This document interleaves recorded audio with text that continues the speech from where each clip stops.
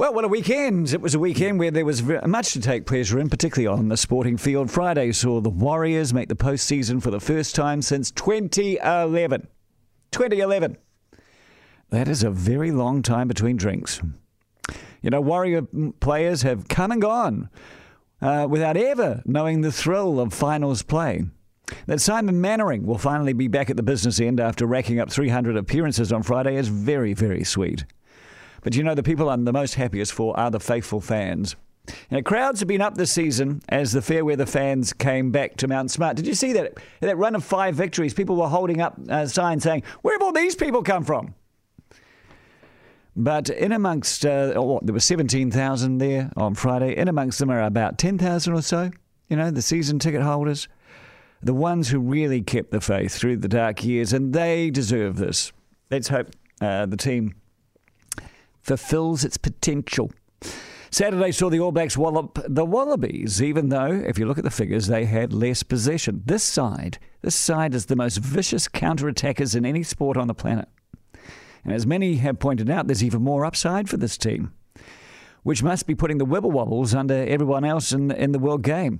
Chris Ritu this morning said, just give us next year's World Cup now. Just give it to us now. We're so good. You got to love Chris Ritu, don't you? He's either far too grumpy or he's either far too enthusiastic, but a sweet win. And it was sweet to see Argentina beat South Africa as well. Meanwhile, the Black Ferns also thumped the Wallaroos. Now, they needed a big crowd as a calling card to score the hosting rights for the Women's World Cup tournament. Now, they got close, but they could have done with more. But I'll tell you one thing, those 2 matches against the Aussies have been seen by a lot of people, and it's been a great advertisement for the women's game. And I enjoy women's rugby. It's a great watch. There was a wraparound try that was just beautiful. And here's to it going from strength to strength. Possibly the best performance over the weekend is Rose Matafeo, winning the Best Comedy Award at the Edinburgh Festival. Now, this really is massive. Previous winners, Steve Coogan. He's quite good, isn't he? Dylan Moran, Dimitri Martin. You know, this puts Rose on the map globally. It's the award Flight of the Conchords never won. A Netflix special can't be too far away. And this makes me particularly happy because Rose's mum taught my kids. And I've known Rose since she was at intermediate school, and her sister Grace. And I know how hard she worked and how supportive her family has been and what a risk it was to go into comedy. And what I love the most about Rose's comedy is it's simply the truth. The truth about being a 20-something woman in 2018. And in doing so, she's doing more for feminism than thousands of others who trumpet themselves as standard bearers for the F word. And you know what? It's also funny. Sad, but funny. And finally, on the subject of truth, John McCain died yesterday. And this morning, Richard Arnold played some audio from his last speech to Congress. I probably shouldn't play this. It kind of attacks me and others who work on this radio station, but it reminded me why I liked him.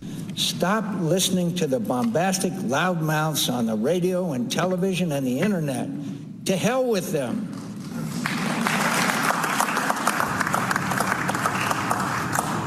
They don't want anything done for the public good.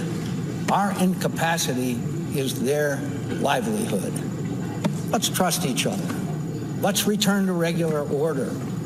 We've been spinning our wheels on too many important issues because we keep trying to find a way to win without help from across the aisle.